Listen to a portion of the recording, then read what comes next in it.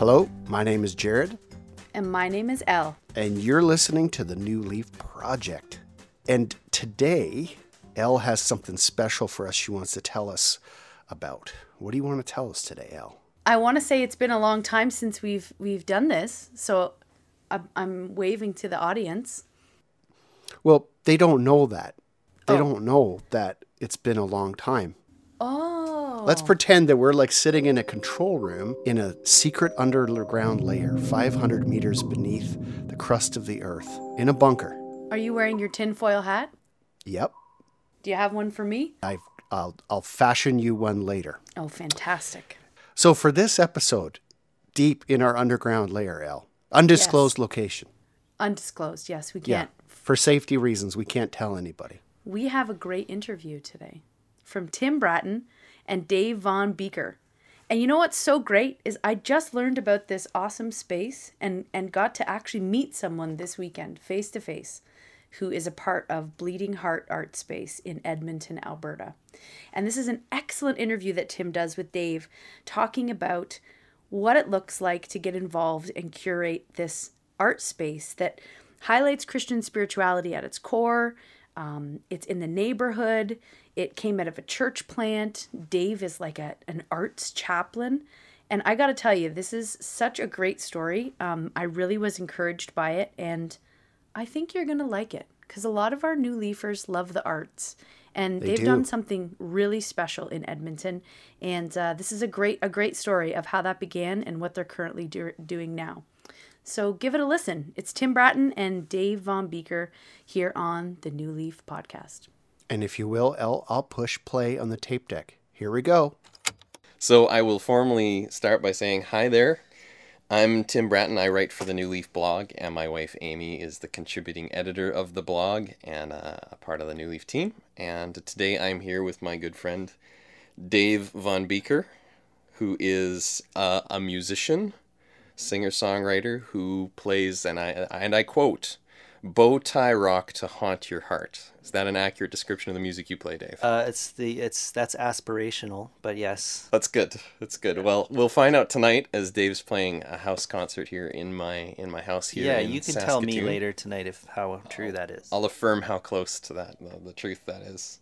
But you're more than a singer-songwriter. You're also an arts chaplain, officially is your title, and co-founder of a place and an organization called Bleeding Heart Art Space. And that's really what I wanted to chat with you about today. So what is Bleeding Heart? How would you describe this space, this organization you're a part of? Yeah, well, what Bleeding Heart is, really, you'd probably get a different answer from different groups of people. But at the surface, it's a small community art gallery. A community art, we call it an art space to broaden out a little bit what we do, because gallery can be a little bit limiting in terms of, it's walls with art on them, but we do more than that. So an art space is kind of a space we're trying to eke out in the community that we can animate with the arts. And I often say it's an art space, a sacred space, and a community space. And when we're doing all three at the same time is when we're at our best. Cool. Yeah. But it's the very practical nuts and bolts. It's about a 500 square foot rectangular room where you'll see a different art show on the walls about every month, and then some other events, sometimes related to that, often just different events altogether that we do in that space. That's great. And this is in Edmonton, This Alberta. is in Edmonton, Alberta, yeah, in the Alberta Avenue neighborhood, which is a kind of your fill in the blank in whatever city you live, but it is your inner city. Houses are cheap, so lots of creative people bought them and moved in there and are now trying to make the neighborhood a better place. So there's kind of a lot of grit and some funky, cool stuff going on as well, all trying to coexist at the same time. It is not unlike the neighborhood we are recording this in, Riversdale, King George, in terms of some of those features. Not at all unlike it, yes. Very good. Well, tell me, Dave, how did you start Bleeding Heart? How and why? How did that come about? Yeah, well, it was the funny thing is I don't even know if I could actually tell you accurately I would like to hear someone else tell you that, because I sometimes lose track of. I'll tell the story, and then someone who knows me better will say, "What? Yeah, what about this that you did like 5 years before that?" And I'll be like, "Oh yeah, I guess that happened even before." So it's been a very long journey, probably at least 15 years, 13, 14, 15 years of whatever. I'll see if I can fill in any blanks. Yeah, so you might tell me like, what about this? And I'll be like, oh yeah, I guess I did that before. But where I would ground it, so the idea of having a space that could exist at the overlap of arts and faith, because that's a place where I wanted to exist. And I didn't feel like that space existed for me. I felt like there was an uncomfortable juxtaposition there between art and faith, and it actually so that's where we'll start. So personal crisis. It started with a personal crisis. So I was going to Bible college. We were at college together, and I was in Bible college training to be a youth pastor. I kind of got serious about Jesus, and I was about 16, 17 years old, and just went straight into honeymoon phase, straight into Bible college, and I'm going to dedicate my life to God. And I was playing music at that time, and I had this crisis night where I went to youth group and came home and broke all my CDs because they were evil, and I felt like that part of my life was in direct opposition to the part of my life that wanted to serve God, whatever that would look like. Music and God were in conflict in your first early years of faith. Yeah, very much so. And so I kind of made a decision that I had to either be an artist or a person of faith. And I couldn't really do both well. I needed to decide to do one well because the one would take away from the other. Whether it was time, given to one or the other, or even content or things like that, but I felt like they were kind of incongruous. So I said, well, of course I'm going to choose Jesus. So that's what I chose, and I went into Bible college kind of headlong, and I was happy with that for a little while. But the closer I got to graduating and getting a degree and having to answer that question of what am I going to be when I grow up, the worse I started to feel about that choice internally, and I started to feel a real disconnect and conflict and crisis, actually. And I realized that the creative part that was inside of me hadn't really died. It had just maybe been choking. You smashed your CDs, but that desire to make music and do art was still deep down. It was still there, and I will say I had to go and buy most of those CDs back again later, and I was so sad. Some of them I never did, and I'm sad that I don't have those CDs anymore, because some of them are more difficult to replace. But anyways, God was really gracious with me in that I was graduating from college, didn't know what I wanted to do. I had some offers to do ministry in this or that way, and it just didn't feel right. And so the college actually hired me to be the recruitment director, which is a job you know very well. I do. And so I did that job, and it was kind of the perfect thing because it was kind of this merger between being creative. There was no like rule book for how to do this job, so you had to be creative all the time. And I would save money if I would design things myself rather than hiring somebody else, or edit video myself rather than hiring someone else. So rather than investing in paying someone else, the college basically invested in training me to do all these things. So I got to do a lot of the visual arts stuff that I really enjoyed, and video, and I think I probably even made some background music for some of the, whatever, any excuse to like work my creativity into this job. And that kind of kept me going for a little while. And then I started to kind of get more involved in doing freelance work and things like that, and eventually worked my way out of that job. And again, the college was really gracious at enabling me to do that, letting me go down to part-time.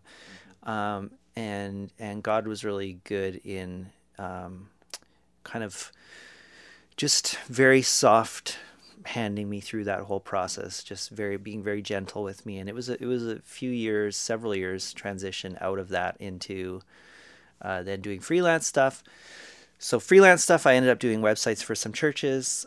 Through that, I got involved with a church I went to their first Sunday, I think, and on the very first Sunday, they said, "We are a church that plants churches." Right. And I thought that was really interesting, especially because it was their first Sunday of being a new church plant.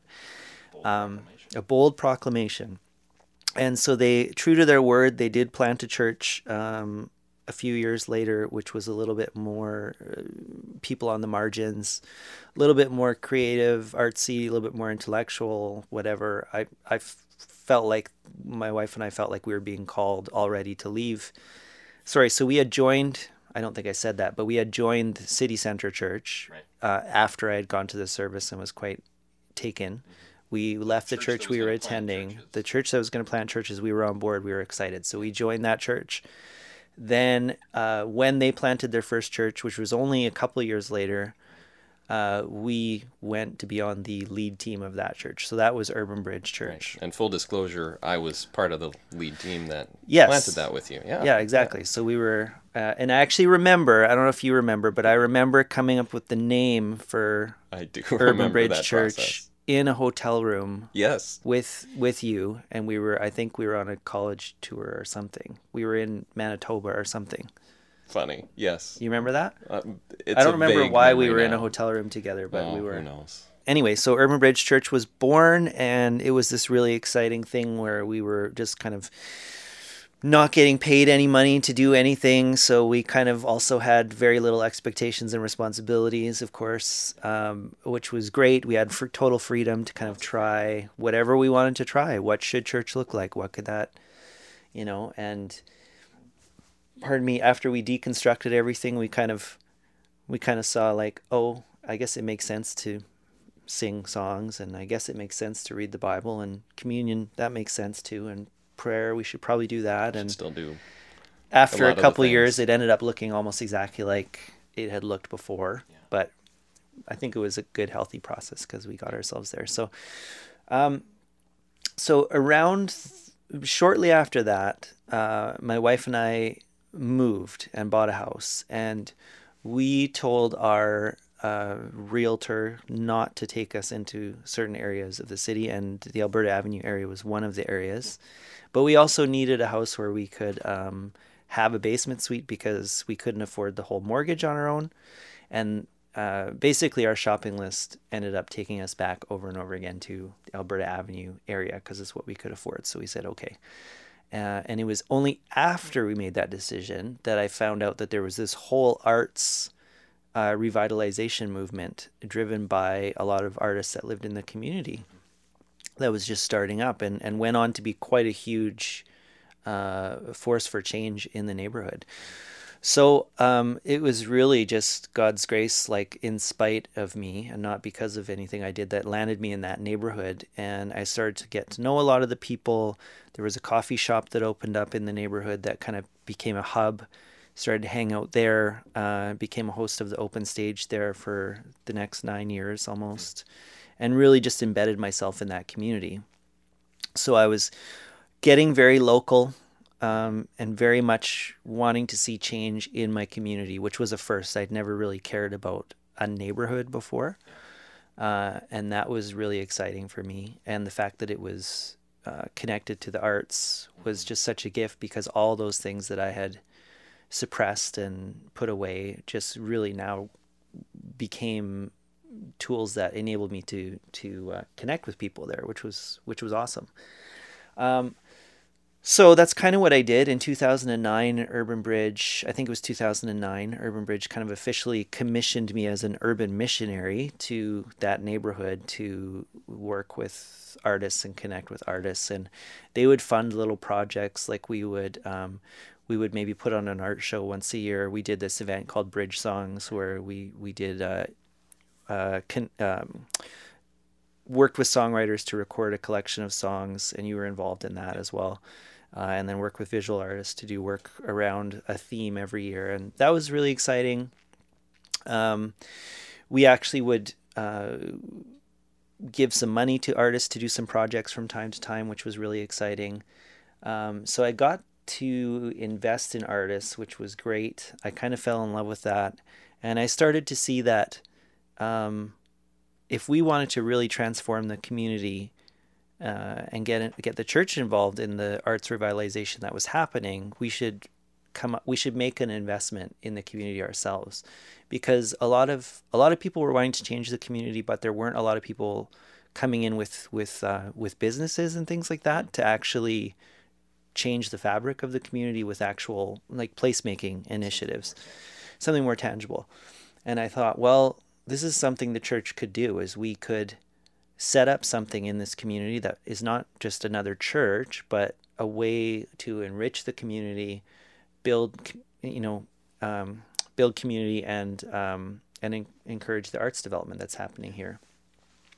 And also, what I saw talking and working with artists, even though a lot of the initiatives that had happened already were headed up by Christians, but they weren't Christian initiatives. So it wasn't like a place where, like the coffee shop that was open, for instance, was this awesome place, but it wasn't run by a church, and I'm glad it wasn't.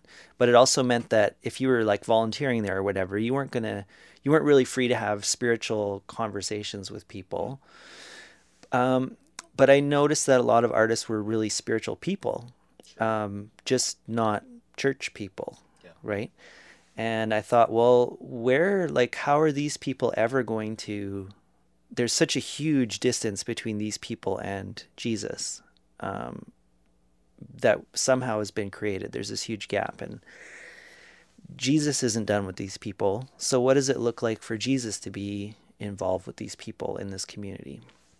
And I tried to figure that out on my own, and that eventually led to more people getting involved and actually creating a space where if people wanted to find us, and if people were searching, then they would know where to go. But it wasn't a church. It was kind of called a third space, kind of a space where I think the thing that's unique about Bleeding Heart is it's a space where you know the rules of engagement before you come in. So it's not a bait and switch. Like, we're very upfront that spirituality is a big part of what we do. Yeah. And we will say it's Christian spirituality as well. The messaging will change depending on who we're going to talk to. Right. We play that game a little bit, but I don't think we're cagey about it. It's just knowing where people are at and what it is that kind of might set somebody off, and how you describe something, right? Depending in context. But people know that that's what we are, and people know that we're connected to a church. So when they come in the door, they already know that's part of the deal. Mm-hmm. And the freedom that gives you to have certain conversations, or gives them to have certain conversations with us, is really cool. Because I don't think you have that freedom really when you go into like a public art gallery. Religion is a topic that's often just off the table, right? Because it's uncomfortable, whatever. So it's cool to have a space where art enables those kind of conversations. Mm-hmm. But art is also a really disarming thing, because it gets us through our own back doors, kind of into conversations we wouldn't think we would find ourselves having, if that makes sense. So sorry, that was a super long answer of how Bleeding Heart started, but I have no short answer for you. Sure, it's good. Well, I'm curious to know about one part of history that I know about is the fact that even as Bleeding Heart in some ways grew out of and was supported by this church plant that you were part of, we were a part of, Urban Bridge. Yeah. Urban Bridge, as if we're honest, many church plants do, it eventually died. So it as a church plant was finished after about 9 years. Yeah. But Bleeding Heart lived on, and I'm curious what that process was like, and what you would say about that, and how you then went about kind of continuing on the life and finding a new home in some ways. So Urban Bridge had started Bleeding Heart, and what I didn't say that I should say is when we started a space, that was a significant funding challenge, right? Because we wanted to actually rent out a space. Urban Bridge didn't spend very much money, only had one staff member. We didn't rent a space regularly. We just rented it out week by week. So we had very little for assets or, pardon me, the idea of even having a physical space at all that was ours was alien to us as a church plant. So it was a big step. Yeah. And the leadership believed in me and the people that wanted to do this enough that they let us ask the congregation for money. They didn't necessarily give. I mean, there wasn't money to give, but they said, let's raise money for this. And so we did that. And mostly from that small church plant of about 65 people at the time, which was smaller than it had been at one time, but that's what we were at that time. We raised I think it was almost or over $30,000 in about 6 months. Yeah. It was a crazy amount of money. And so much so that we were running on the fumes of that money until about 2 months ago. Wow. We were bringing in new money, but we were always a boat. We might come back to that later, but we were a boat with a hole in it the whole time. And, so the foundation underneath that was eroding away has now eroded, but it took a few years for that to happen. So that initial fundraising push was huge. And that's how we were able to pay rent on a place and go and do this. So that happened. And then around the same time, and since, I'd say probably 30% of the people that were attending the church had moved into the Alberta Avenue area or close by, or were involved in some way in the arts revitalization that was happening there. It became almost like one of three kind of legs that the church was standing on missionally. So it was really significant part of our identity, but it wasn't representative of everybody.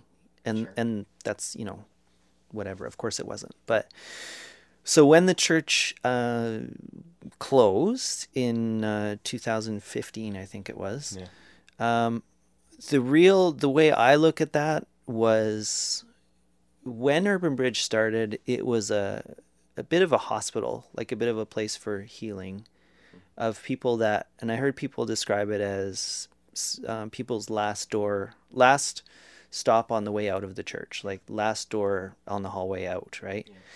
And people who were going there were like, if this didn't work, it wasn't this or another church. It was going to be this or nothing, basically, right? They were kind of done. And as I look back on that experience, I think it was kind of a healing place, a place of rest, regroup. But nobody lives in a hospital, right? It's not healthy. Yeah. It becomes unhealthy after a little while. And I think that's what happened with Urban Bridges. We started to atrophy a little bit. We didn't really have a cohesive identity outside of that, outside of being this refuge from the rest of the church, which, long-term is not enough to sustain a movement. Right. And so the pastor did a really interesting thing, which was resigning and seeing if anybody else cared enough to take over. Yeah. Because if it wasn't something that was beyond his, elbow grease over and over again to keep this thing going, it wasn't worth going anymore. It wasn't sustaining itself. And, sadly or not, nobody else was willing to do that. So with that, we just all decided, okay, it's time to end. But those somebodies that included you. You didn't feel. I wasn't willing to do it either. No. Yeah. No, I wasn't. Which I guess comes back to here is you didn't feel called to continue that church plant or to plant a church. You felt your call was to this initiative of Bleeding Heart instead. Yeah, I've had this, and it continues to this day, this continual wrestling with wanting to do this job that doesn't exist, which I guess is being a pastor to artists in some way. It's just not a real job. And it takes a lot of time, but no one's going to pay you to do it. So it's this vocational challenge I still find myself in. But I don't know that I ever fully wanted to be a pastor or could see myself in that role in a traditional sense. Certainly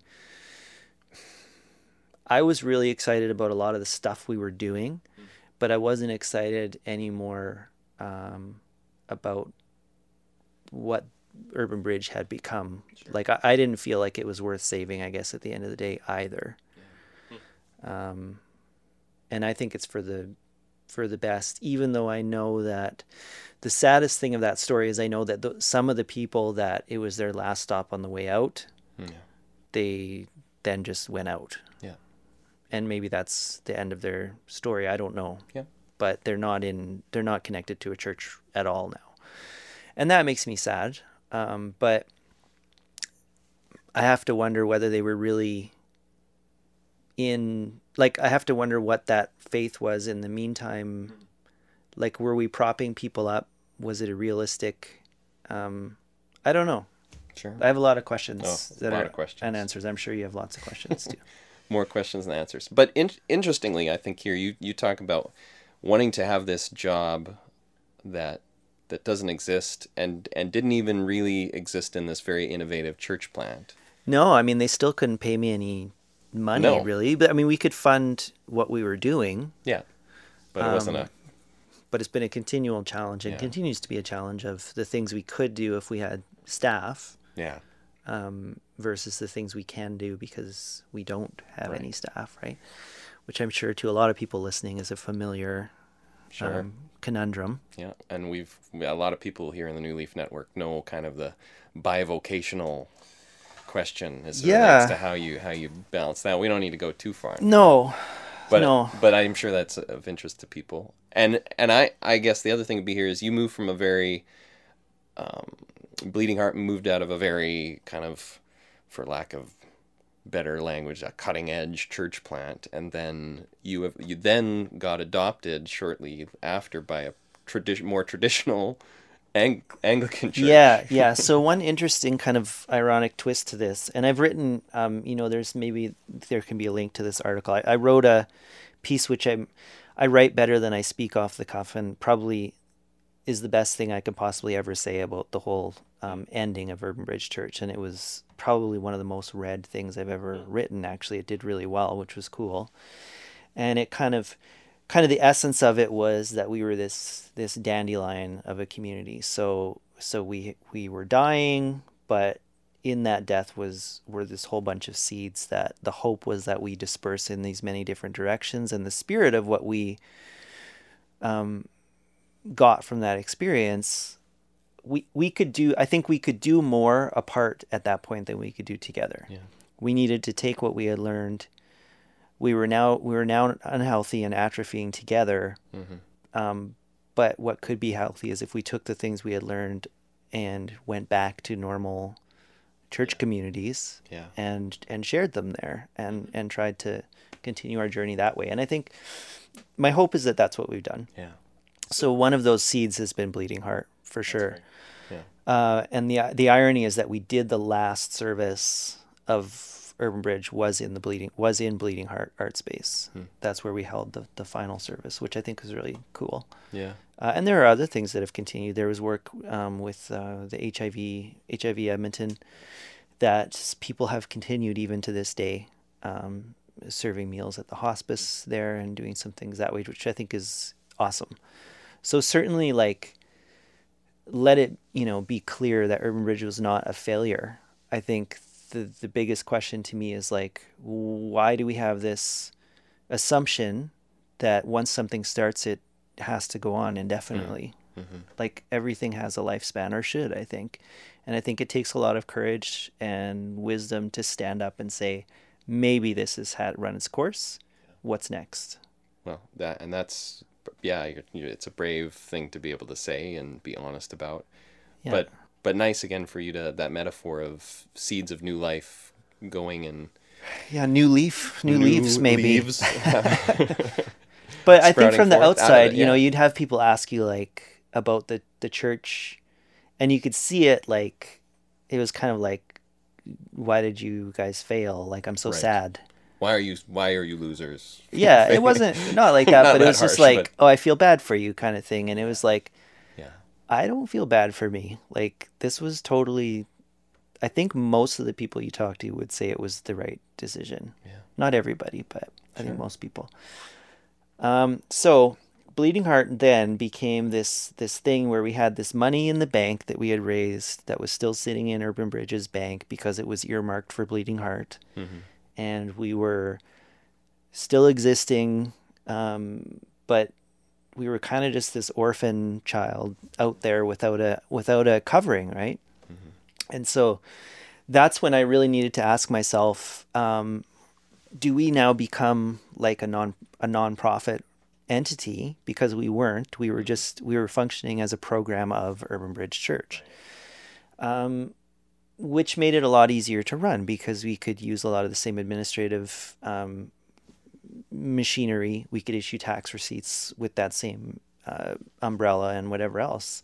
So I knew it was going to be a huge amount of work if we wanted to go the route of, let's become a registered charity. And I knew that my family wasn't in a place where I could give that amount of work and effort.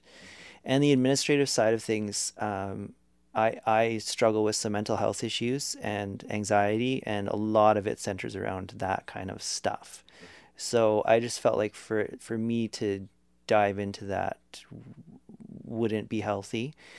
And there were other people involved in the project, but nobody that was in a place that was willing to, There's not a lot of good administrators that are artists.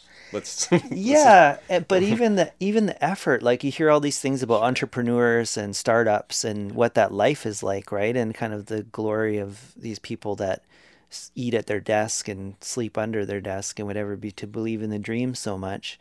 And it was kind of like, well, if God's calling me to do this, or if this place is supposed to exist, like, isn't it worth giving our all? And it was like, well, what does it look like if it's not worth giving our all, but it's still worth doing? Yeah. What does that look like? Because that's kind of what I felt like. It was like, well, I don't want this to end, but I also don't think it's my entire life. Yeah. So what does that look like? So we kind of floated around for a while. And of course, my family was looking for a church at the same time. And some of the stuff we had done in the community previously through Urban Bridge, we had done in partnership with the Anglican Church. And so I already had some relationships at that church. So for our family, we thought, well, let's try this out as our church. And we wanted a neighborhood church. Mm-hmm. And we really liked it. And then the connection to Bleeding Heart just came pretty naturally. And they decided to take us on as a project to function in basically the same way. So they now have kind of three pillars in their church life. The congregation itself, which is the smallest, the smallest part of what they do. Something called Prayer Works, which is a community helps. They serve hundreds of meals every week and things like that. Sorry, there's four things. And there's kind of an Indigenous ministry arm that they have, which is awesome. And then Bleeding Heart. So they took us on as one of these kind of four pillars of what make up St. Faith's as a community. And they've described it as the priest there, Travis, has described it as a grafting process. So we've been grafting this in over the past 2 years. And it's still not there yet. It takes a really long time to graft something in successfully. Have it take, yeah. Interesting. But I think it's starting to take now, and people in the diocese, in the Anglican diocese, beyond St. Faith's, which is the church we're attending, yeah, they understand the project a little bit more now, and there's some reception of it and promotion of it going beyond just our one church, which is good. Yeah. So it was amazing kind of how seamless that transition happened. And now, you can go to bleedingheartart.space and donate however much money you want to support our work. And you'll get a tax receipt because of our relationship with St. Faith. So it's wonderful. Yeah. Well, Dave, I'm curious if you have, as you think back now on this journey that is, it's hard to know how long it has been. It's taken various forms, and it's become concretely this physical space you have now, and with varying events you do from art shows to now you've started doing concerts in the space and different things like that. What are some kind of small stories or memories that stick out of kind of that have reminded you of, yeah, this is why I started this? Yeah, well, sure, I have a couple for sure. The interesting thing for us that's always been a challenge is funding this project or getting buy-in for this project, because we didn't want this to be an evangelistic project. Right. And I mean that in the traditional sense of preaching at people or giving people a tract or trying for conversions. Right. Like, that was not, my heart has always been to serve a people group, to love a people group, and to let them know, to let artists know that, you know, Jesus still loves you even if you want to be an artist. And he doesn't need you to fundamentally change who you are to receive that love, right? And maybe the person that you are is incredibly valuable to the people around you and even to Jesus and his church. So that's kind of my message. And it's less about what do you believe, and let's make sure we change what you believe first before we can do anything else. So I've been in scenarios trying to pitch this to people higher up in organizations where I can tell what they want me to say is, like, the question is, well, when is the conversion going to happen? Yeah. Because it's that numbers game, right? And those are the stories people want, is like, how many people have been saved coming into the space and whatever. And I would say 0 after a few years, probably, as far as I know. But so those are not the stories. The stories for me that justify what we're doing and make it worthwhile is conversations and interactions that happen that I can't imagine happening anywhere else. We've created one of the ways we describe the space is that we curate a context for connections, conversations, and creativity centered around art, faith, hope, and love. So, you know, you can break that down into its component parts, but our job is setting the table. And I don't feel like I'm responsible for whether people are hungry or not, whether they decide to eat, how they eat, whatever. It's just like we invite people into this context and hope that the Holy Spirit is moving so things happen. And that's happened a few times. So a couple quick examples. We did a show called Sweet Jesus. The artist was Boris Tarasenko. He doesn't profess to be a Christian himself, although he's Eastern Orthodox background. But we did this show around Easter time, and he had these kind of subversive coloring books called Sweet Jesus that I saw at kind of a indie subversive art fair in our city. And I think somebody involved with us knew him and approached him and asked him to submit to do a show, which he did. And then we selected that show to run over Easter time. And the idea was to take these kind of subversive Jesus coloring pages and have him do them on the walls in a huge scale.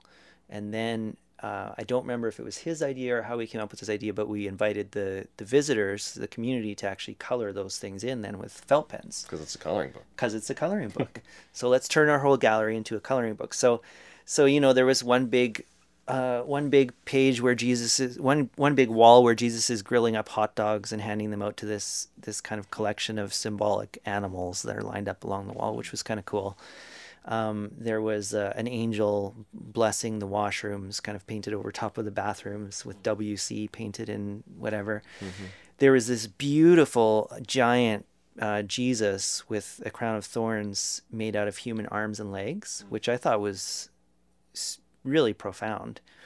So the first day that we opened the show, we gave out we're doing the opening. It's this open invitation. It's a lot of like art school people. It's not a lot of Christian people that are there, as far as I know. It's not a church crowd anyways. And we hand out felt pens and say, go to town. So like almost the very first thing someone does is colors Jesus' eyes red. And I'm like, crap. I guess we did say like, go to town. But it became amazing to me, the choices that people made in how they were coloring these pictures of Jesus A lot of the Jesuses had hair, and that hair ended up being rainbow colors, which, I thought was making a statement as well. Someone drew boobs on one of the Jesus, not in a, I shouldn't say boobs, I should say cleavage at the top of his garment. So I don't think it was like in a disrespectful way. I think it was like in a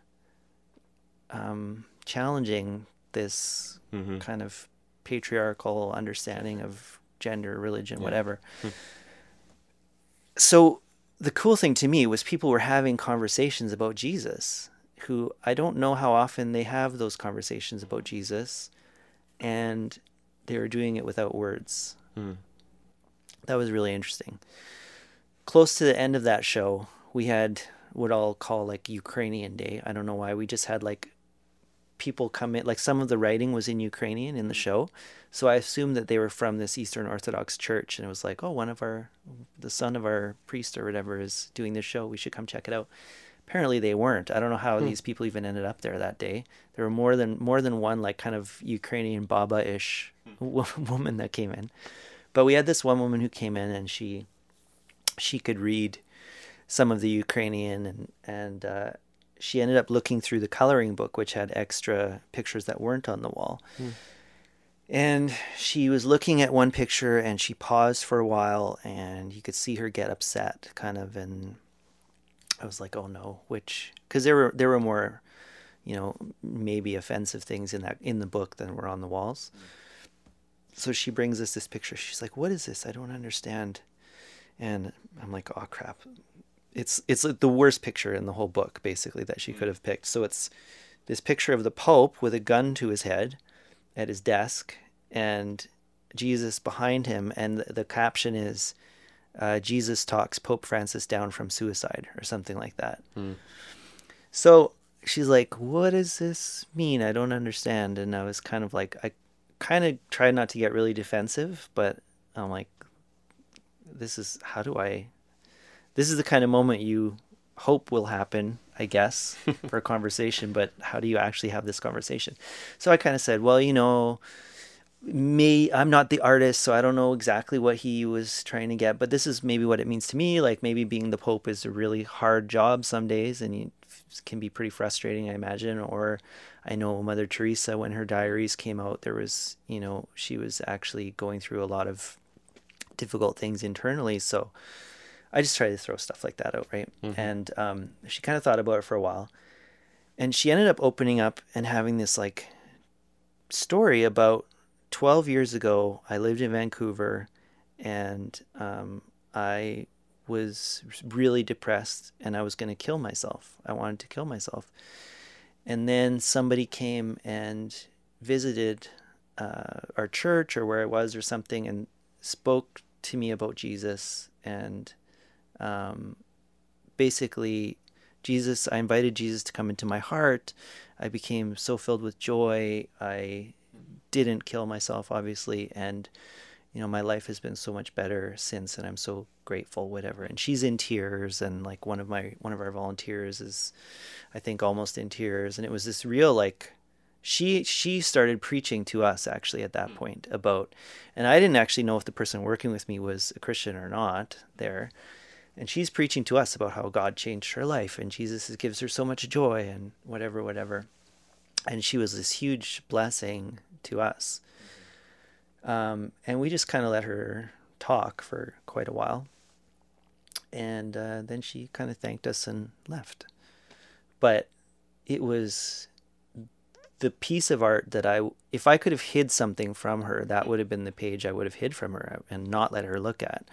And that was the piece that unlocked this really deep place. I don't know how often she tells people this story, whatever, but it drew us all together in this real, like, I hadn't had a testimony moment like that in a very long time, where I felt God kind of speaking to me through somebody. So it was a super encouraging, totally upside down and backwards moment. And I can't imagine that happening anywhere else. Like, that moment would not happen in a church, because you wouldn't show that in a church. And this profane coloring book's not gonna. Yeah, it wouldn't happen in another art gallery, because whoever's curating that show wouldn't open up those same kind of questions with the way we talk about the work, right? It just might be this ironic, funny thing. Yeah, so that to me is probably the most profound story I can think of that kind of relates directly to a show that we had.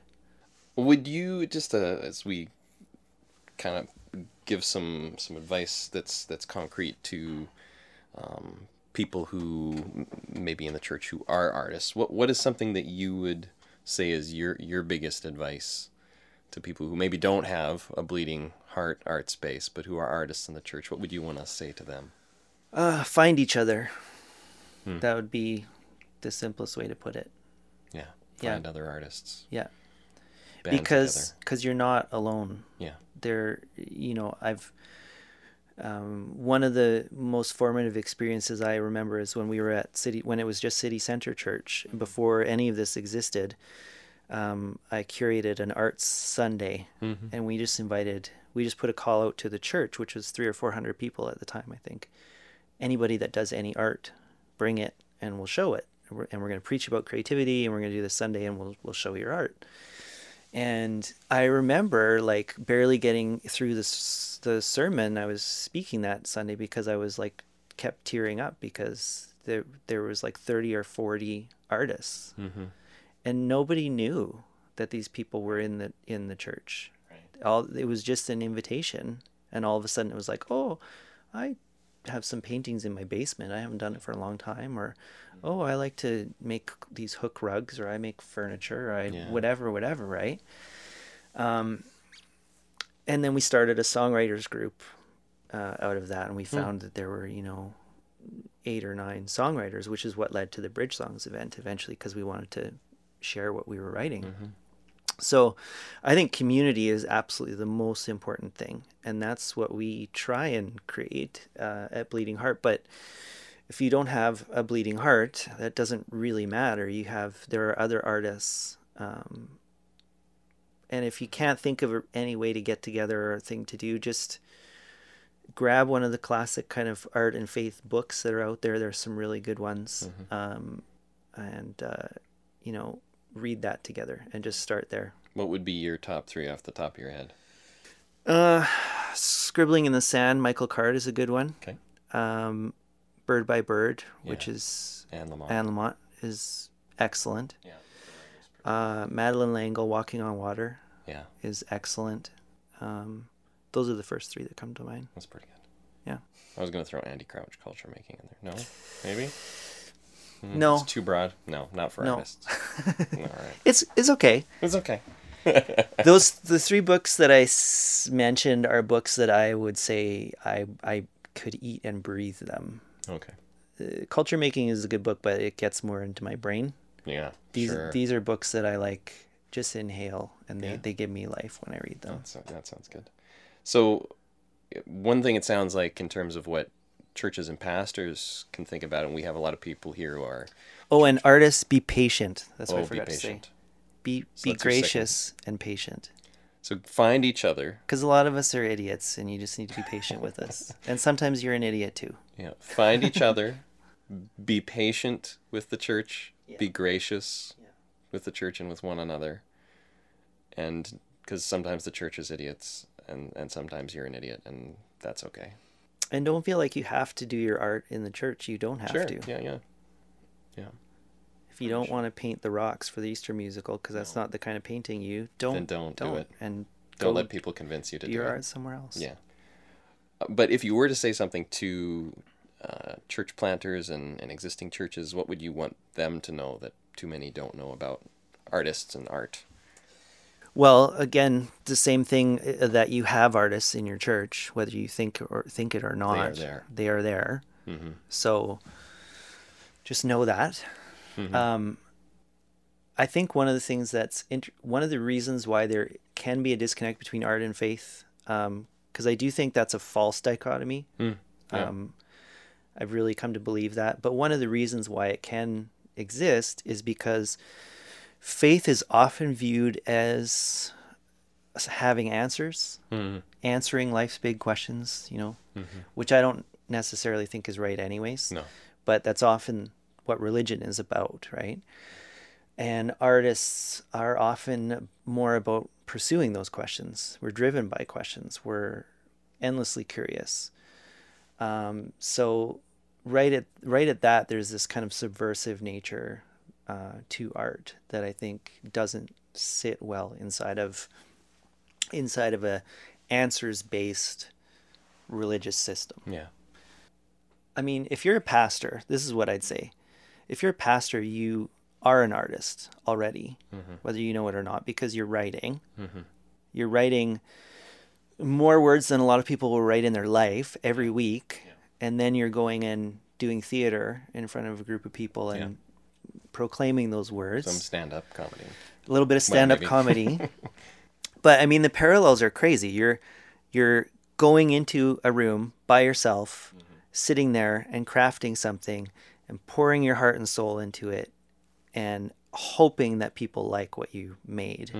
And then you're bringing it out and you're bearing your soul and you're sharing it, and you're devastated if people don't respond well to it, and your self-worth inflates if people do respond well to it. And that is can also be a problem, but sure. But if you want to understand artists, that's exactly what an artist goes through. Right. So that whole process of going and making that thing and being afraid of sharing it with other people and desperately wanting people to understand and connect with you, that's what artists do every day. So part of what I hear you saying then, correct me if this is wrong or reading in too much, is that for pastors and people who are planting and creating church spaces, make some more room for questions and not just answers in what you do, and you'll make more space for art and artists. Something along that? Would you say more about that? Yeah, I think you're right. I think there are ways in our communication and the way we structure our community that can leave more room for questions, and just find a way to put out an invitation for those people to get involved in some way that's meaningful. Conversation. Yeah, conversation. Space. And I mean, I think why do we even have to connect with artists in the first place? Like, why does that even matter? Well, I think one of the reasons it matters is because most of what we do in the church to communicate and to connect with God is very literate. It's very word-based. Words. It could be the words of a song or the words of a sermon or the words of the scripture or whatever, but it's words. Yeah. So it's getting at us through our ears and maybe our eyes, in that we're reading text. But it's a very limited sensory experience. And for some people that works really well, but for some people, even those who aren't artists, that doesn't work well. That's not so much how they connect with God.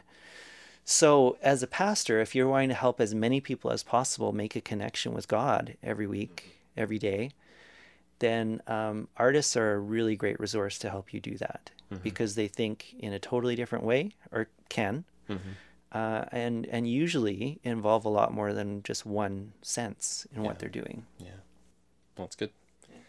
Well, thank you, Dave, for taking way too much time, because we knew this would take. We know it would take it. I'm sorry. Fine. Well, it's fine. But I thank. So as I say, thank you again. I just would like to say, if you're somebody who's listening to this who is in the Edmonton area, they can come check out Bleeding Heart Art Space. What is the address if they're looking for you? We are at 9140 118th Ave, above the Paraiso Tropical Latin Food Market. Oh, beautiful. Wonderful. So if you're in Edmonton or around Edmonton, or you're passing through Edmonton, go check out the Bleeding Heart Art Space. And if you're an artist, there are a few things that you do that people can participate in, even if they're not in the city or on a one-time basis. So specifically, you have a blog, correct?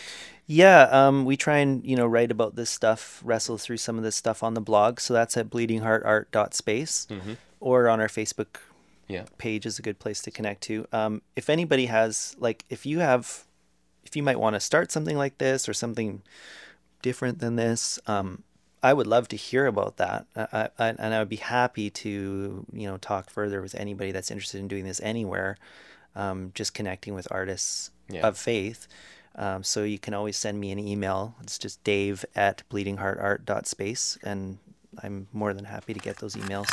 That was New Leaf's very own Tim Bratton, frequent blog contributor. You should check out his stuff. He's a very thoughtful guy. And Dave Von Bieker. I listen to his music on Spotify. I unfortunately missed the house show when Dave was here in Saskatoon. But that was really fascinating. And now, Elle, you mentioned before that you met somebody else from the Bleeding Heart Art Space at the last Resurrect Learning Party in Victoria. Tell me about meeting them, and tell me a little bit more about your experience with this group of people. Yeah, so I met Travis, who's also a part of this community, and they function as a part of St. Faith's Anglican Church. And so Travis is the minister there. And so it was just interesting to hear all the different things that come together. You know, they started this pop-up gallery space in 2012, and they've kind of moved into this space. And the Resurrect Learning Party was awesome. Travis shared his story of all the different things that kind of are emerging out of this one Anglican church. They have 4 different things that happens there. They have a Bleeding Heart service, and so that's actually one where they actually have art and creative expression. They have one that is for the Indigenous community and non-Indigenous people, but many Indigenous people actually call St. Faith's their church home, and they have a Taizé prayers, and it's just like, it's such a great community, and Bleeding Heart Space is a part of that. And so really interesting to see a church position itself in a way that they can use the space for all sorts of different things. And it was awesome to meet Travis, and then it was great to connect that with this interview here with Dave. What I love about these kinds of stories, Elle, is just that it reminds us that the Spirit really is up to something out there, and he's calling creative and thoughtful people to do all kinds of creative and thoughtful stuff. And I think that's great. Now, I know not everybody who's listening knows exactly what a Resurrect Learning Party is. How did we get that handle? Where did it happen? And I hear there's going to be another one. So can you talk to me about that, Elle? Absolutely. Please, I want to know. Yeah, the Resurrect Learning Party. Because I wasn't even there. I didn't even get to see it. You missed out. It was a great, great event put on by our friend Rob Crosby Shear, who is part of the Anglican Church in Canada. And it was a learning party that happened on the island where, very similar to all the other... The island? Which one? The island. Is like that Vancouver Island? The Vancouver Island. It was in Victoria? The great city of Victoria. Beautiful. And it's kind of like all the other learning parties where we come together and we hear stories about listening and forming. And it was an excellent time for people to come together and share what they're doing in their local context and encourage one another. And the idea was that we're going to resurrect some amazing things and continue to move forward with the Spirit. And it was just a really great opportunity to connect with people from BC. And so we were super grateful to be out there. And I myself was super grateful to be out there and to getting to connect. And, you know, it's just so great, as you said before, to see that the Spirit is really doing something across Canada.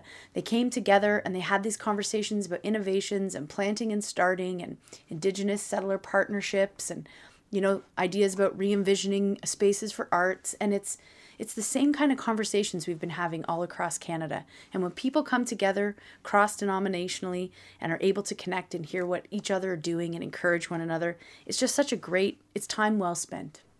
So learning parties are actually starting to be a pretty frequent thing for us. And I think that's because they're meant to be simple. They're meant to be a local conversation. It's not about gurus and listening to big megachurch success stories. It's about giving dignity to the small and beautiful things that's happening in the world around us. Mm-hmm. And so if any of our listeners would like to host their own learning party, how would they go about doing that? What might be involved, and how would they get in touch with us to get one happening in their neighborhood? Because people are starting to do that all the time. Reach out, say, hey, Jared, I know we want to have a learning party too. We're going to be heading to one very, very soon, and I'm excited about that. But tell people how they can get involved or what they can do to start up a learning party Sure, where they live. The best thing to do would be to reach out to us, to contact us, l@newleafnetwork.ca or jared@newleafnetwork.ca, and we'll be happy to walk you through the steps. It's really simple. Essentially, you just gather together local people who have stories to share, and we curate the conversations, and we get together, we have a meal, we have conversations, and people share what they're doing. And it's not always necessarily the things that have been successful. Sometimes people share the things that fail because we learn just as much from those as well. But connect with us, because we would be happy to help you put one on and connect with you, with your local people in your city, your neighborhood. See, when I go to conferences, Elle, what I love about a learning party, conferences are great, and you hear speakers, and sometimes they say something in a way that really shapes things for you. But more often than not, it's the people that I meet in the foyer of the conference that really, and it's those connections that are the things that really are life-changing for me. And so what I love about learning parties, and why you should probably start one of your own wherever you are, dear listener, is that this is all foyer, or it's at least it's inverted. It's 10% talking and 90% foyer, and I just love them. They are so much fun, and people from all over the region get together, and they get to know each other, and you start to not feel like you're a crazy person or feel like you're alone. And we often end them, and they just keep going. They'll go on for supper. They'll go on as people hang out in the city, the host city and stuff. So yeah, they're really great. And I'd love it if we could get them going everywhere that people want them. Absolutely. In Canada. Yep, for sure. So Elle, people want to know how they can connect to the New Leaf Network. So what do they got to do to track us, to stay connected with this conversation? The best way to connect with us is our website, newleafnetwork.ca. Sign up for our email that we send. We send out an email every couple months to tell you what's going on, or keep up with us on Facebook. Give us a like. See what's on there. We're constantly posting about the events that are coming up, the new blogs that are being written, new podcast episodes. So between our email list that you can get on, the website and Facebook, that's the best way to keep up with us. And reach out. We love hearing from you. We love connecting with people. Let us know you're listening. Let us know what you need from us. We'd be happy to connect with you. Perfect. All right, friends. Until next time, we'll see you later. Bye-bye. Bye-bye.